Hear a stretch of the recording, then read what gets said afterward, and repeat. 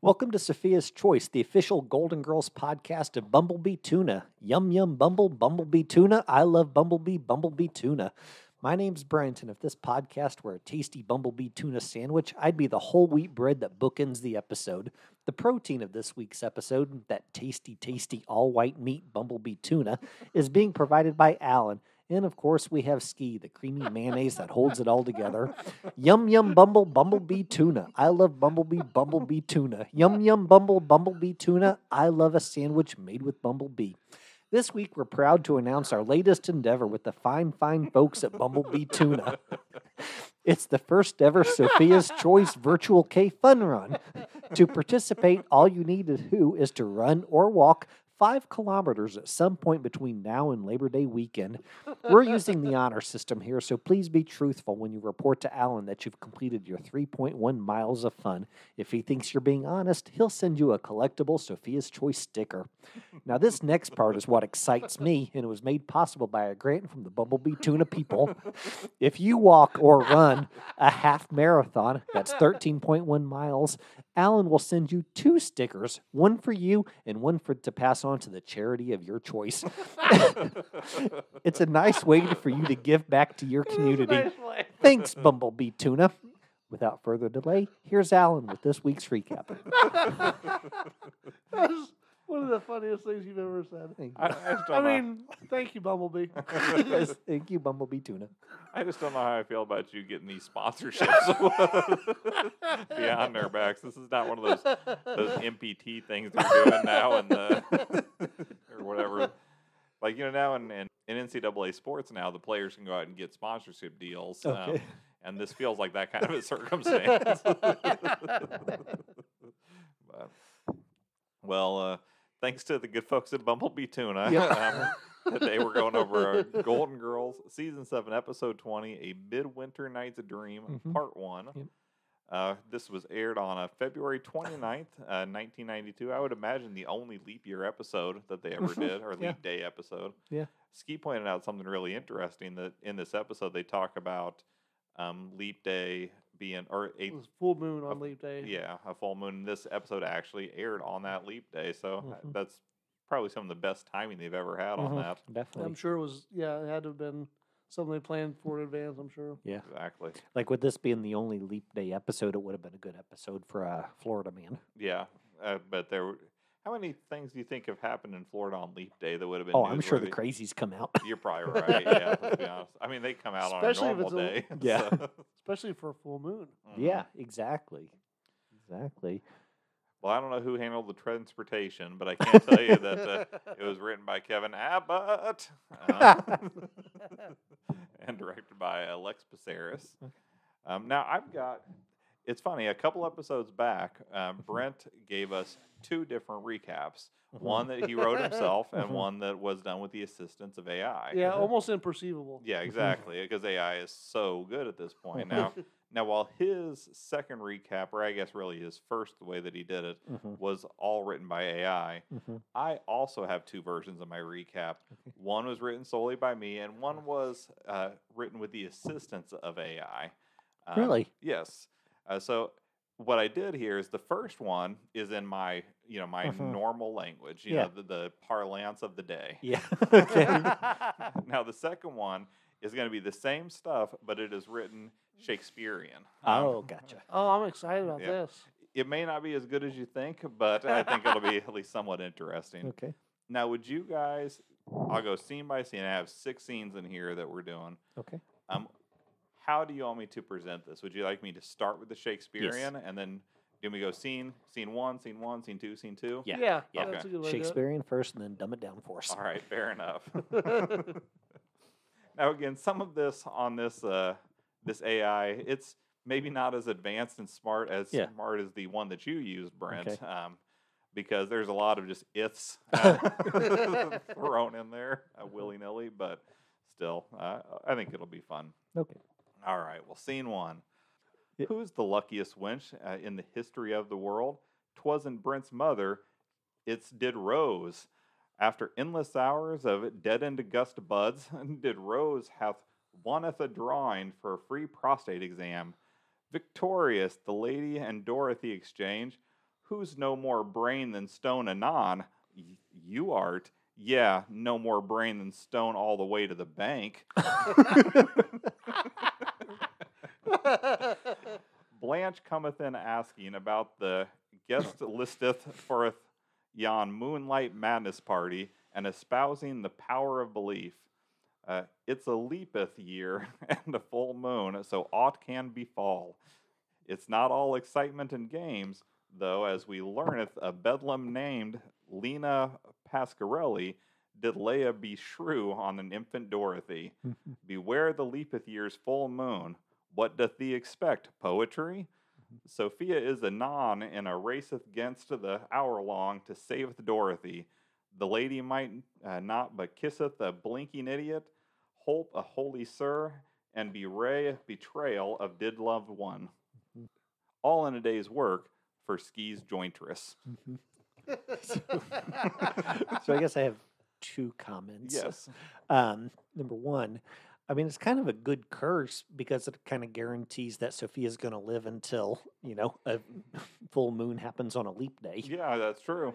So, he gave her 80 some years of life, And then the second thing is, would you rather be known for your brains or your stones? Oh, I don't know. I mean, brains. I mean, if it's the stones, if we're talking, no one really cares about the stones, do they? Yeah, no one's ever like, oh, check out or Alan must have a big set of stones. Yeah. No one's ever said that. But, all right, so then I'll give you guys the English or the current English version. Okay, yeah. All right, so who's the luckiest girl in the history of the world? It wasn't Brent's mother, it's Rose. After endless hours and deadened taste buds, Rose has won a drawing for a free prostate exam. Victorious, she and Dorothy exchange, who's stupid now? You are. Yeah, stupid all the way to the bank. Blanche comes in asking about the guest list for her Moonlight Madness party and espousing the power of belief. It's a leap year and a full moon, so anything can happen. It's not all fun and games, though, as we learn a witch named Lena Pasquarelli laid a curse on an infant Dorothy. Beware the leap year's full moon. What do you expect? Poetry? Sophia is now in a race against the clock to save Dorothy. She must kiss a fool, help a holy man, and reveal betrayal of a loved one. All in a day's work for Ski's wife. So did either of you, have any comments, any additional comments now that it's all been laid bare? I'm good.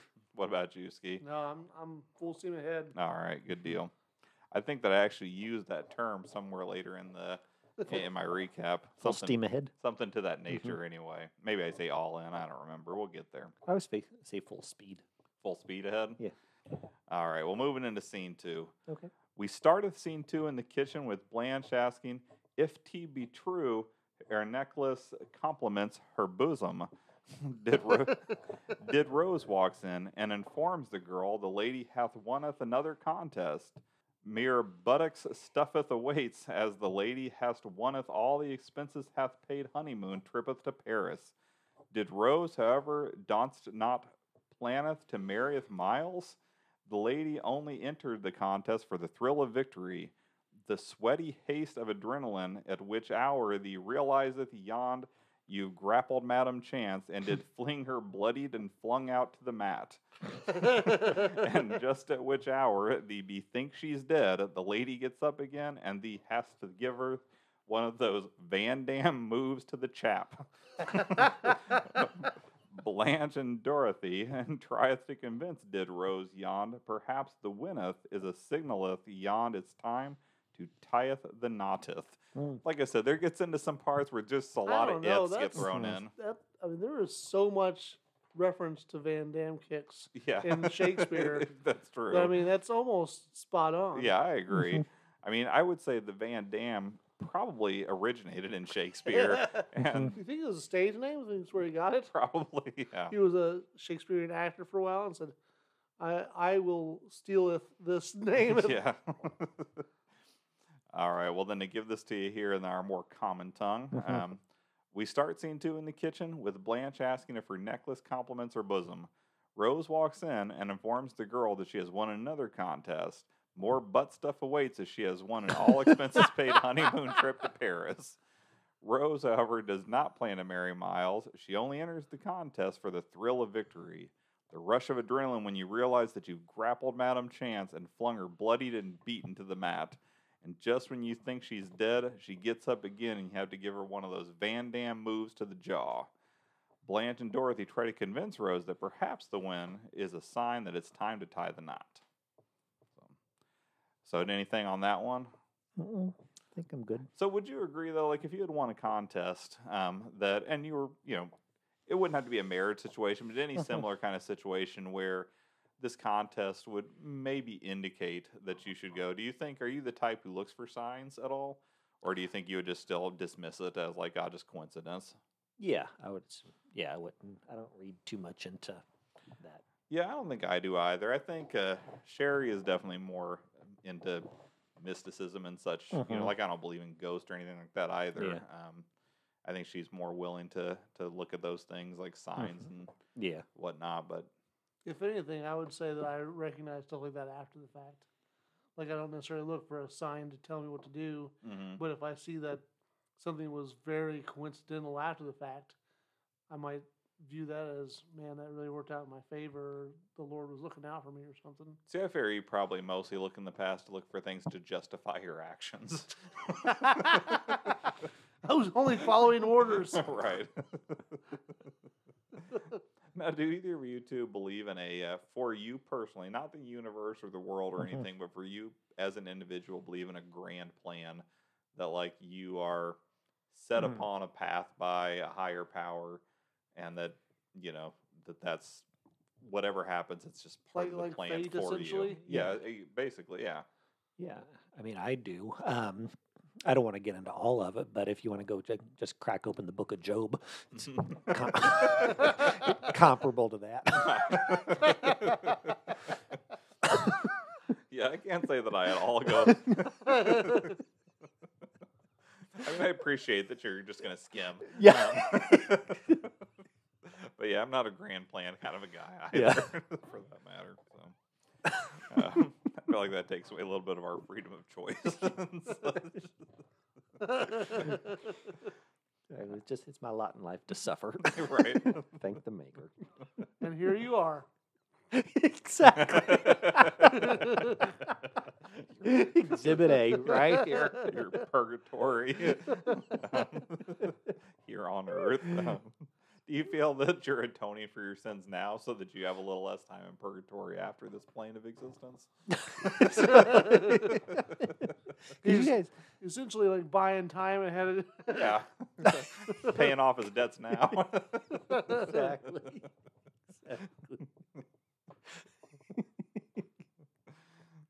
Wasn't there like a televangelist where you could like buy credits to get into heaven or something? Oh, I'm sure. I mean, heck, that's gone all the way back to like buying, things from the church back in the 1400s. Oh, or whatever. yeah. So yeah, that stuff's always been going on. But, all right. Well, scene 3. It's timeth for a sausage party, and the moonlight madness has to begun. Blanche is getting nay action, but Sophia is getting hitteth on coquille more. At which hour the lady did hang out at the midnight showing of Harold and Maude. I rewatched that again. That's one of my favorites. I just love that one so much. With one soother declaring yon wrinkles art sexy. Blanche and Sophia bethink the moon is causing the unusual behavior, but Dorothy doth take a dump on their I don't know. Sophia still needeth to complimenteth our task, But the lady can't kisseth did Rose, as did Rose is a simpleton, not a blinking idiot. Miles shows up, and and the sir did Rose wast talking to reveals himself to beest yon blinking idiot, and Sophia that Sophia was looking for. One uninvited guest arrives as Carol Weston crashes the party, stealing the scene and the hearts of some fusty losers. Fusty, huh? Yeah. All right, so it's time for a sausage party, and the moonlight madness has begun.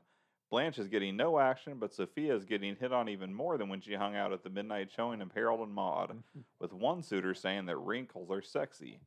Blanche and Sophia think the moon is causing the unusual behavior, but Dorothy takes a dump on their theory. I guess that was the word I was stumbling on there in the other. Sophia still needs to complete her task, but she can't kiss Rose, as Rose is a simpleton, not a fool. Miles shows up, and the man Rose was talking to reveals himself to be that fool that Sophia was looking for. One uninvited guest shows as Carol Weston crashes the party, stealing the scene and the hearts of some old losers. So, how did you feel? I know that you're a bigger Barbara fan than you Yes, are of definitely. of Carol, but I thought Carol did pretty solid in her scene here. Yeah. I think every time she's shown up, it's been good. Yeah. You know, she's just a good sad sack character, and you don't often see that as a lady. You know, normally it's the dude who's all sad sack. Yeah. Well, it's funny. It reminds me of Parks and Rec. How the first season of Parks and Rec, Amy Poehler's character, she was much more sad sack, much more like Steve Carell in The Office, and I think people didn't care for it being that it was a female character, and so then they kind of adjusted her character a bit to just make her super driven and career oriented. Yeah. Because I don't think, and maybe it's because she's not the number one main character in Empty Nest, but yeah, the sad sack doesn't get played by a woman all that frequently. Yeah. So. I know. There's a lot of sad sack dudes in this world, too, though. So it kind of makes sense that more of them would be featured on TV. Yeah. Who's your favorite sad sack dude in a sitcom ever? Probably Ray Barone. I don't know. Really? Yeah. That's just, you put me on the spot. I don't have one like off the tip of my head. But. Okay. I'd go with Ted from Scrubs. Oh, Ted. Yeah, that's a great one. I'll change that to that. Is that the... He's the accountant guy? Yeah, the bald guy. I don't think I know him. Yeah, no, he is a super sad sack. That's a good one. He just follows Kelso around and gets yelled at. Yeah, and I don't even know if Ray is really a sad sack exactly. I mean, he's pessimistic or whatever, but I don't know if sad sack would be the right way to describe him. Yeah, like his cousin. He's sad sack, Yeah, I agree. Like everything's bad and you never win. Everything's crappy. Yeah. Anyway, so we got anything else from scene 3 before we get into our next Shakespearean? Nope. All right. What about you, Ski? Full steam of head. All right. Full head of steam. Sorry. See, even trying to imitate it is a challenge. All right. Well, scene 4. Miles and did Rose art on the lanai, with Miles waxing poetic and two joining together with some spirited baying. Did Rose endure up did married? But Miles wanteth to saveth wage for a proper honeymoon. Did Rose reveals yon the lady wanteth to wind in Paris? But a frustrated Miles replies, Rose, thee knoweth what round trippeth bus tickets to Paris, Texas did cost? Miles starts talking nimble-footed the horror about France, but at which hour did Rose reveal yon the lady wanteth the contest? That gent is all in. That gent wanteth to marrieth, did Rose concluded, but it and the free honeymoon is but a bonus. That gent wanteth a proper proposal, so did Rose get down on one ham. Miles doesn't actually saith I, but 'tis implied. So for the lay folks, Miles and Rose are on the lanai, with Miles waxing poetic and two joining together with some spirited howling. Rose brings up getting married, but Miles wants to save money for a proper honeymoon. Rose reveals that she wants to go to Paris, but a flustered Miles replies, Rose, You know what round trip bus tickets to Paris, Texas cost? I think that was my favorite line of this one. That was really funny. Miles starts talking mad shit about France, but when Rose reveals that she won the contest, he's all in. He wants to marry Rose anyway, and the free honeymoon is a bonus. He does, though, want a proper proposal, so Rose gets down on one knee. Miles doesn't actually say yes, but it is implied. I thought that was funny. I mean, obviously, I think the initial implication was that he wanted to properly propose to Rose, but I thought it was great that she went ahead and did the... She was on top of it, yeah. Yeah, she's like, oh, okay, well, here we go. So anything there in scene 4? I don't think so. I think that doesn't even say, like, I think I'm going to cry. Yeah, that's true. So yeah, even with me doing the double recap here, we're still burning through this episode at season 1, episode 20 speed. It called back again the fact that he was a cheapskate in previous episodes. Oh, yeah. Yeah, well, and I feel like that I get the idea of wanting to save up for a proper honeymoon, but at the same time, I feel like the honeymoon is such a minor part of getting married. Yeah. I don't think, to me, that's almost an excuse not to get married than it is an actual reason. Well, it's not like they have to have a fancy wedding anyway. Yeah, I mean, they could just get married there at the house. And honeymoon doesn't have to be like that day. If you get married, you can like go a year later or something. But I don't know. So I will give you guys 4 French items, okay? And you need to rank your top 3. All right. So one of them you can just get rid of or whatever. Are we going to rank it 4th? You could, I guess, but it's just implied. It's just implied, I guess. So I'm going to make sure I want to list them alphabetically. All right. So I'll list them alphabetically, and then you tell me in which order you would rank them. All right. Okay. So these are 4 en français French items. Okay. Whatever, okay. Your options are French fries, Okay. French kissing, French mustard, or French toast. All right. Let's see. Well, now when you say French mustard, is that a type of mustard, or are you just talking about French's brand of mustard? Just French's brand mustard. Okay. Yeah. So we got French's mustard, French fries, French kissing, and French toast. Mm-hmm. Oh, man. Well, so I guess I feel like I should go with what a 44-year-old Alan would say, not a younger Alan. Yeah, so you're going with... Probably got to go with French fries first. Then, I still got a little spark left in me, so I'll go with French kissing second. Okay. I'm probably just going to not even rank that French toast and just throw it right out. Okay. And I'll go with French's mustard as third for myself. Nice. Now, does it matter that French fries are actually not French? Correct. It does not matter. Okay. I don't know if French toast is even French. I also don't even know if the French invented tongue kissing. Or if French's mustard is. Exactly. Exactly. That was probably just some dude's name. Yeah, Yeah, more like likely. John French or I could list something. Mr. French, yeah. Or a French bulldog or a French poodle. I just, no. What about a French horn? Yeah, exactly. French horn. I should have thought of that one. What's the guy on Third Rock from the Sun? French Stewart. Yeah. That would have been another great one. So for That's me, what happens when I try to improv and fill Yeah. time. I appreciate it nonetheless. Yeah. So. I'm definitely going French kissing first, Okay. then fries, then the French toast, and I have no desire to have anything to do with French mustard. So are you not a fan of mustard at all? No, I'm not. Mm. Now, I do kind of like honey mustard sometimes, but I've had like a Dijon mustard before that I like to write, but generally speaking, I don't like mustards. Yeah, mustard's probably one of my favorite condiments. Really? Yeah. I may have mentioned this on the podcast before because, we've been doing this a while now, but when I was a young man working at McDonald's, I made $20 by drinking a 21-ounce cup of mustard. I think you did tell me about that, but man, that would just make me vomit. Well, I had to keep it down for 10 minutes. That was part of the bet. And I did. I kept it down for 10 minutes, and then I did throw it up afterwards. And how much did you say it was? A 21-ounce cup, like Yeah. a medium-sized cup, and it was full to the brim. And then when I threw it up, it's like it was coming out my nose and burning. Like it was real. But you know what? I still had mustard on my sandwich the next day. It didn't, ward me off of mustard. I'm enough of a fan. So Brent, where are your rankings for these 4? So I would go mustard number 1, kissing number 2, fries number 3, toast number 4. Okay. You mean toast you just throw out? Yeah, just get rid of it. I mean, I like French toast as much as the next guy, but I don't need it. Well, the thing is, I feel like that if I'm thinking about a sweet breakfast thing, I'd rather take pancakes with something on top of them, or I'd take an old-fashioned donut. yeah, like for waffles. sure, Plain or cake waffles, donut, yeah. I like waffles a lot. Yeah, French toast, as far as the sweet breakfast foods, would be low on my list. I take a muffin, honestly, before I take French toast. I mean, a good muffin, but still. Yeah. You know, one breakfast food that I will never, ever, ever, ever, ever sample or try? Okay, wait, let me guess. All right, let me see if I can get a couple clues first.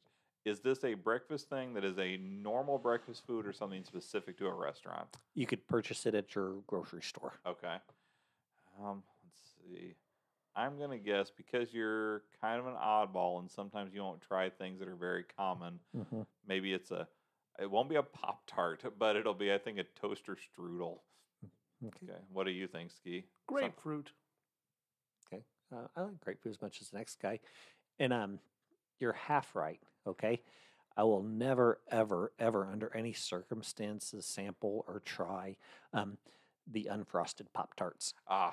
What is the point? Yeah. Exactly. That is just an abomination.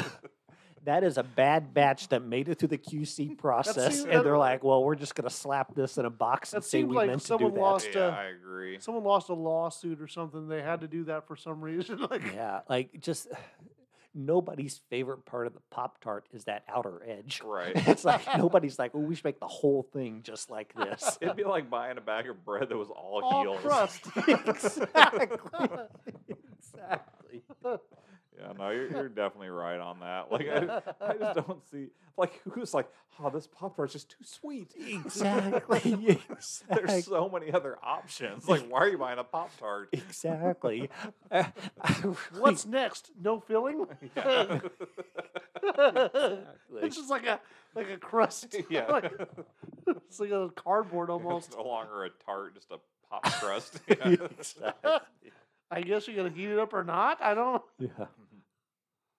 Yeah, no, I agree. 100% on board with that. Yeah. I mean, that's just a breakfast for sociopaths.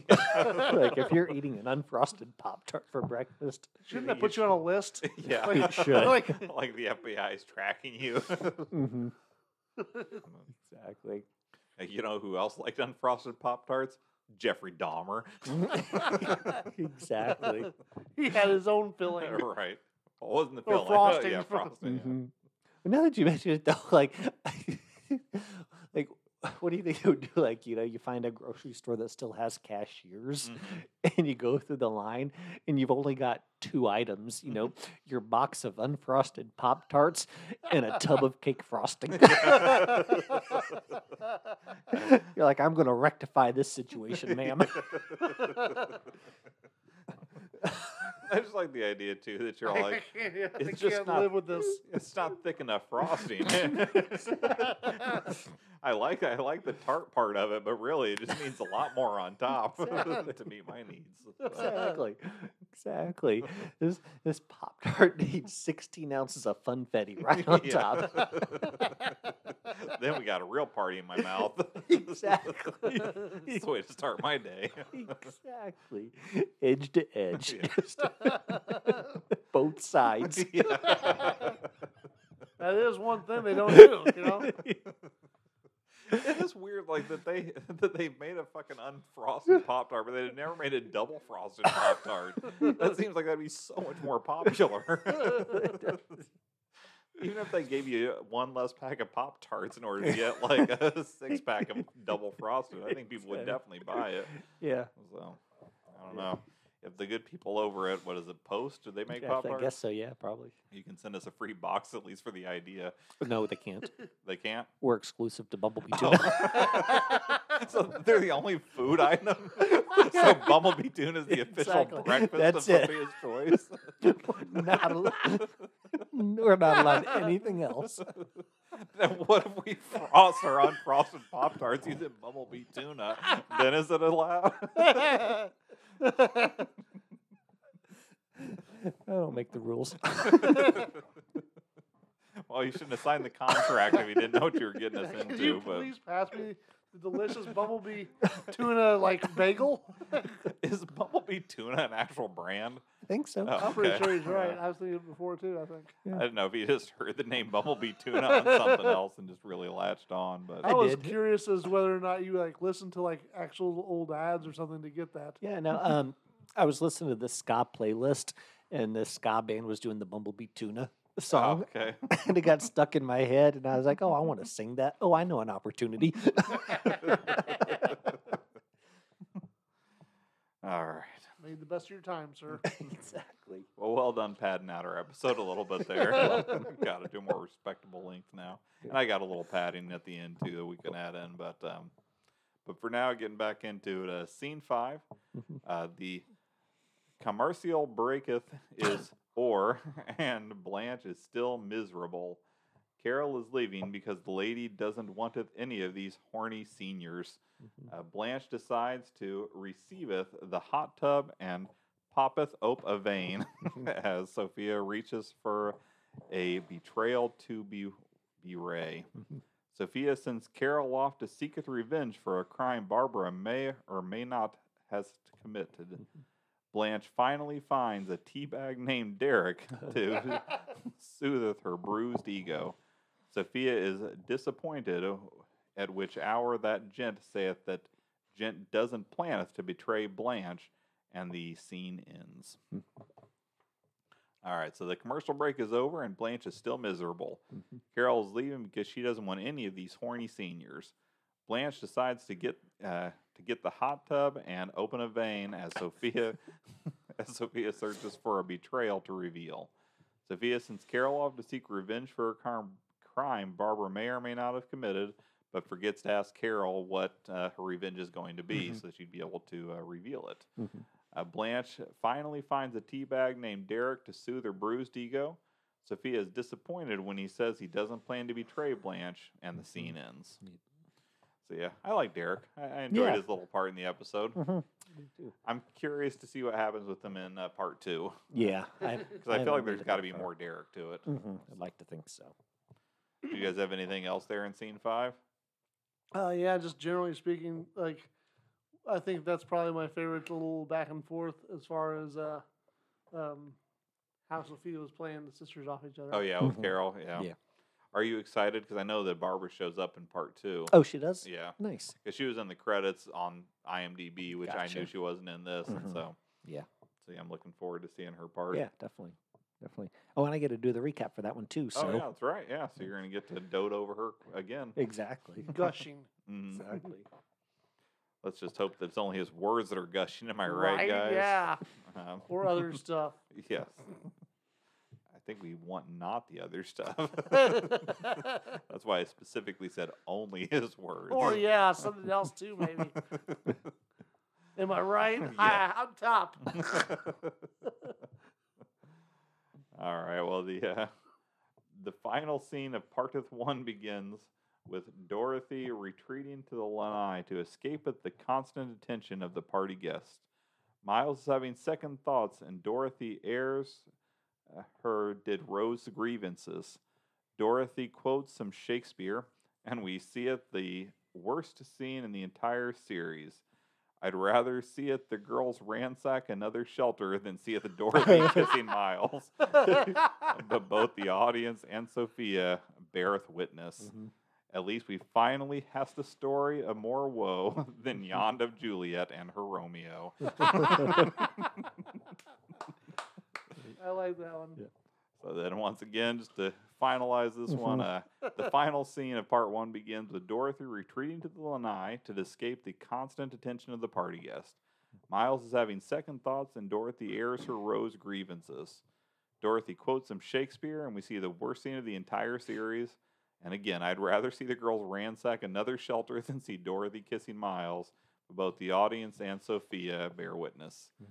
At least we finally have a story of more woe than that of Juliet and her Romeo. Yeah. Very nice. Yeah, I think the worst thing that they've done in a single scene, Agreed. and so wildly out of character for both For of both them. of them, Yeah. Neither one's prone to go from 0 to 60 that quick, Right. especially with somebody who means something to another person on the show. I totally agree. Which I enjoyed the episode, but that little bit definitely, definitely hurt it for me to say it Yeah. for sure. So, but yep. So that is our. Oh, let's see. We do have some guest actors before we get into our final little bit. Yep. Harold Gould was playing Miles for the 12th of 14 times. We had Dinah Manoff. She was Carol for the. It's the second of 2 Golden Girls, but it may be 3 because she might be in part 2. I'm not sure because I haven't watched part 2 just yet. Then we had Hank Brandt. He played Brent. I think that's the first Brent we've had on an episode. How about that? I'd like to think that he had trouble remembering his name. They're like, well, Brandt and Brent are kind of close. So Exactly. 118 titles for him. This is his only Golden Girls. He was in a few fun things like Kingpin and Dumb and Dumber. 7 episodes of Barnaby Jones. 9 episodes of a show called The FBI, and another 9 of a show called Combat, neither of which that I had heard of. Yeah. And then 1 episode of Wonder Woman. We've had a lot of people that were in Wonder Woman. There must have been some recently people. even, right? Well, yeah, recently, but I mean, throughout the series, I feel like Wonder Woman, for a show that was as short-lived as it, I'm surprised at how many guest actors overlap between the two. Then we had Marius Wayers. He played Derek. 97 titles for him. His only Golden Girls. Most of his stuff was foreign. I mean, a lot of non-English speaking roles and other things were English, but I think out of London or out of England, I should say. What was Derek's real name? Marius. How would you? Marius. Maurice. Maurice. Is that Maurice? I would think there would be MAU, but Marius is Maurice. Marius. Yeah, I'm not I would sure. pronounce it Marius. But yeah, I mean, I absolutely could be wrong, but that's the way it looks to me anyway. But he was in Blood Diamond, and he was in the 1982. He played the role of Bottom in 1982's A Midsummer Night's Dream. Okay. So. I thought it was gonna be worse than that. And then we also had Neil Lerner. He was the rabbi. 63 titles for him. His only Golden Girls. He was another one that had a lot of good credits, even though not big roles. Seinfeld, Cheers, News Radio, Unbreakable Kimmy Schmidt, Frasier, and of course, who could forget him in his very important role in Batman Returns as Gothamite number 2. Oh, breakout role, I would say. Exactly. It's what put him on the map. Career defining. So now we have all of our guest actors covered. If he's already passed, that was probably on his tombstone. If he is yet to pass, I can't see that there's anything he's going to do beyond that. Yeah. That would, warrant being on his tombstone more. Right. Or at least epitaph. So on his tombstone, the epitaph should just say Gothamite number 2. Not even name. Yeah. Because people will know. Yeah. Anyway. It's kind of like, Madonna. Yeah. Or just Prince, right? Yep, exactly. So Brent's over here looking through his phone, and I'm sure after seeing his shitting grin when I pronounce that guy's name, that he's trying to find out if Maurice is, or... Apparently it's Marius. Marius? Okay. Yeah. So phonetically, they've got it spelled out like Marius, but I'm going to hit this little play so we can hear it ourselves. Marius. Okay. Yeah. So I think that's roughly how I pronounced it. Yeah, but probably so. Anyways, now we know definitively, though, that it's not Maurice. Nice. I was wrong. I think that's what, Rose said to Miles. Mm-hmm. But, if she was Venom. Right. Like she had the... symbiote. Yep, exactly. All right. So who was your MVP, Alan? I gave it to Sophia. I thought she was really good in the episode. I think trying to solve the curse and whatnot was good. I enjoyed her throughout. Yeah. How about you, Ski? Same. Actually, that's my exact same reasoning, too. I think that's our first three-peat. Oh, really? At least in a while. Yeah. All 3. Anybody have a best line they want to give a shout out to? I mean, there wasn't anything that really stood out to me. I really enjoyed my final line about the story of More Woe. But, that's good. But as far as lines from the episode, I didn't think there was one, at least not off the top of my head, that really blew me away. Yeah. I thought I said mine earlier, but I can't remember what I... Did you have something, Brent, that really stood out for you? Nah. Okay. I did hope, like when you're in your final scene, when you're talking about Dorothy being all about the Shakespeare, I was hoping you'd refer to her as a Stratford upon Avon lady. Very nice. Yeah, I thought about trying to write something where I would put a lot of Shakespeare references in throughout, but I am not well versed enough. Yeah, that's the only one I know. So Yeah. that's why my mind went there. Yeah. How many slices, Steve? It really lost a lot for me because of that last scene. Also, I think 2. Two. Wow. See, I actually liked the episode enough that I was able to forgive the last scene, and I gave it 6.5. Oh, wow. Yeah, I actually really liked it. I thought it was solid right up until that very last moment, and Yeah. I tried to blind myself to that last moment because I didn't feel like it was fair to discount the rest of the episode. Oh, I did. I just 1 star. One slice. One slice. Wow. Yeah. Oh wow, You didn't give it a slice. It just Yeah. got a star. Exactly. No, it just negated any goodwill that it would earn. That's totally fair. I have no issue with Yeah. you taking that route, and I considered it, but ultimately decided to give him a pass for that one awful moment. Yeah. So. But yeah, I mean, I didn't think it was going to be competing for best episode ever either way. But I'm a little surprised to hear how harsh you two gave it. But I don't fault you for it. I fault Lex Paceris for it. Exactly. What about the guy involved in the transportation? Yeah, that's true. He's not innocent of this. Oh, don't blame Jeff for this. So, how are we doing on time? We are not very far. I mean, we're at like 43 minutes, 44 minutes, something like that. I do have a little extra then, if you guys don't mind sitting for a couple extra minutes. Yeah, Please go ahead. Because we do have some listener interactions that I saw come in, but I haven't actually even nice. gone to take a look at them yet. I know who they're from though. They're from one of our most loyal listeners, Jennifer Balbo. Nice. Hello again. Yep, got a couple new messages from her. And these were just from a couple days ago as we're recording this. Yeah. But obviously these will have been far in the past by the time they're hearing it. Yeah. But she said, I'm back in KC and catching Yay. up on the podcast. I'm on Rose Loves Miles, and let me just say that if Brent doesn't put out after eating lunch off your butt, he's definitely a tease. I don't remember what we talked about that I week. don't but- know either. We've covered a lot of butt stuff. So That's I mean, true. we'll just leave it at that, I think. And then we also got, she sent another one saying, also we have Cirillas here in KC, so while it may not be nationwide, it may be Midwest-wise. Gotcha. And back in the late 80s and early 90s, I managed a record store, and I'm sorry to burst your Brent is making band names up bubble, but they were all legit. Nice. I want to say the one that we really questioned, or at least that really made it seem like you could be lying, is Captain Geach and the Shrimp Shack Shooters. Well, that's the one that is fake. Oh, It's from That Thing You Do. oh, okay. When the Wonders make the surf movie, that was the name they were credited as.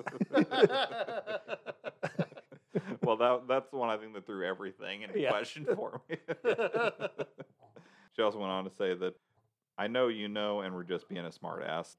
She said the Goo Goo Dolls have been around since the 80s, and their first 2 albums were more punk versus what they eventually morphed into, and that old vinyl would in fact be pretty pricey. So, I didn't realize they were around for so long.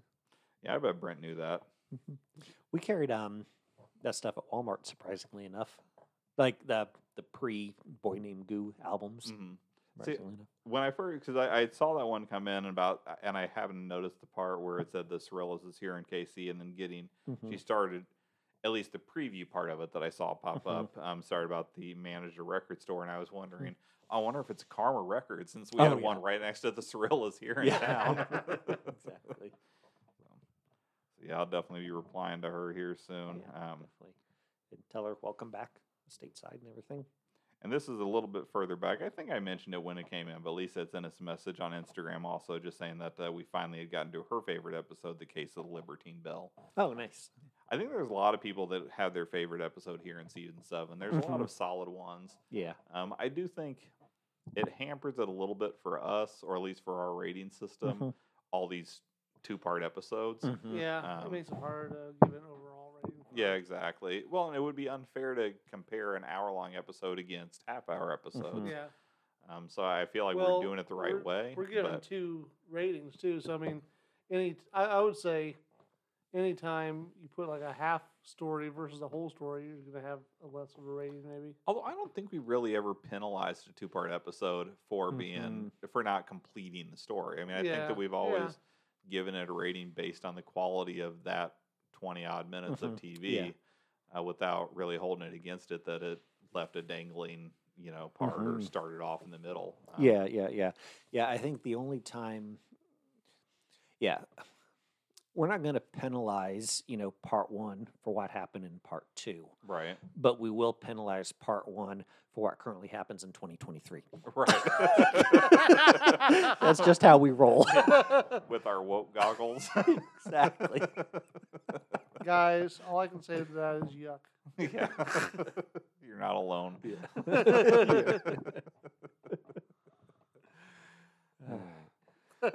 So, anyway, I guess before we, offer up our standard benediction, if you're okay with it, I may just quote the Bard one last time. By all means. And say, you can read an entire script if you want to. No. All I want to whatever's not copyrighted. I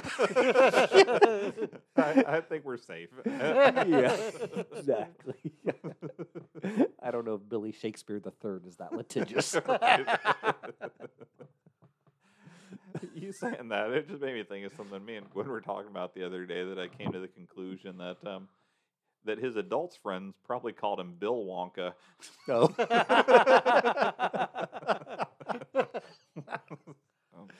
You think his kids' friends called him Mr. Wonka? Perhaps, yeah, probably. I'm sorry, go ahead. I'd like to think that the Oompa Loompas called him Whitey. Whitey. Yeah. No, they called him Hefe.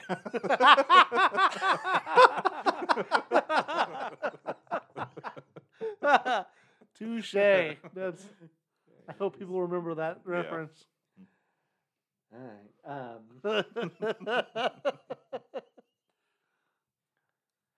right. So golden lads and girls all must, as chimney sweepers, come to dust. Oh, very Stay nice. golden, Coco. Very nice, Brent. I like that closing. Hey, thanks so much for downloading today. If you enjoyed that opening, you should definitely check out Ashley Jade on YouTube. She has a bunch of awesome compositions on there. If you want to get in touch, you can email us at sophiaschoicepodcast@gmail.com. You can also reach us on Twitter at sophiaschoicepc. We plan to have a new episode out every Monday. If you have a moment, give us a rating on iTunes or wherever else fine podcasts are downloaded. And of course, stay golden.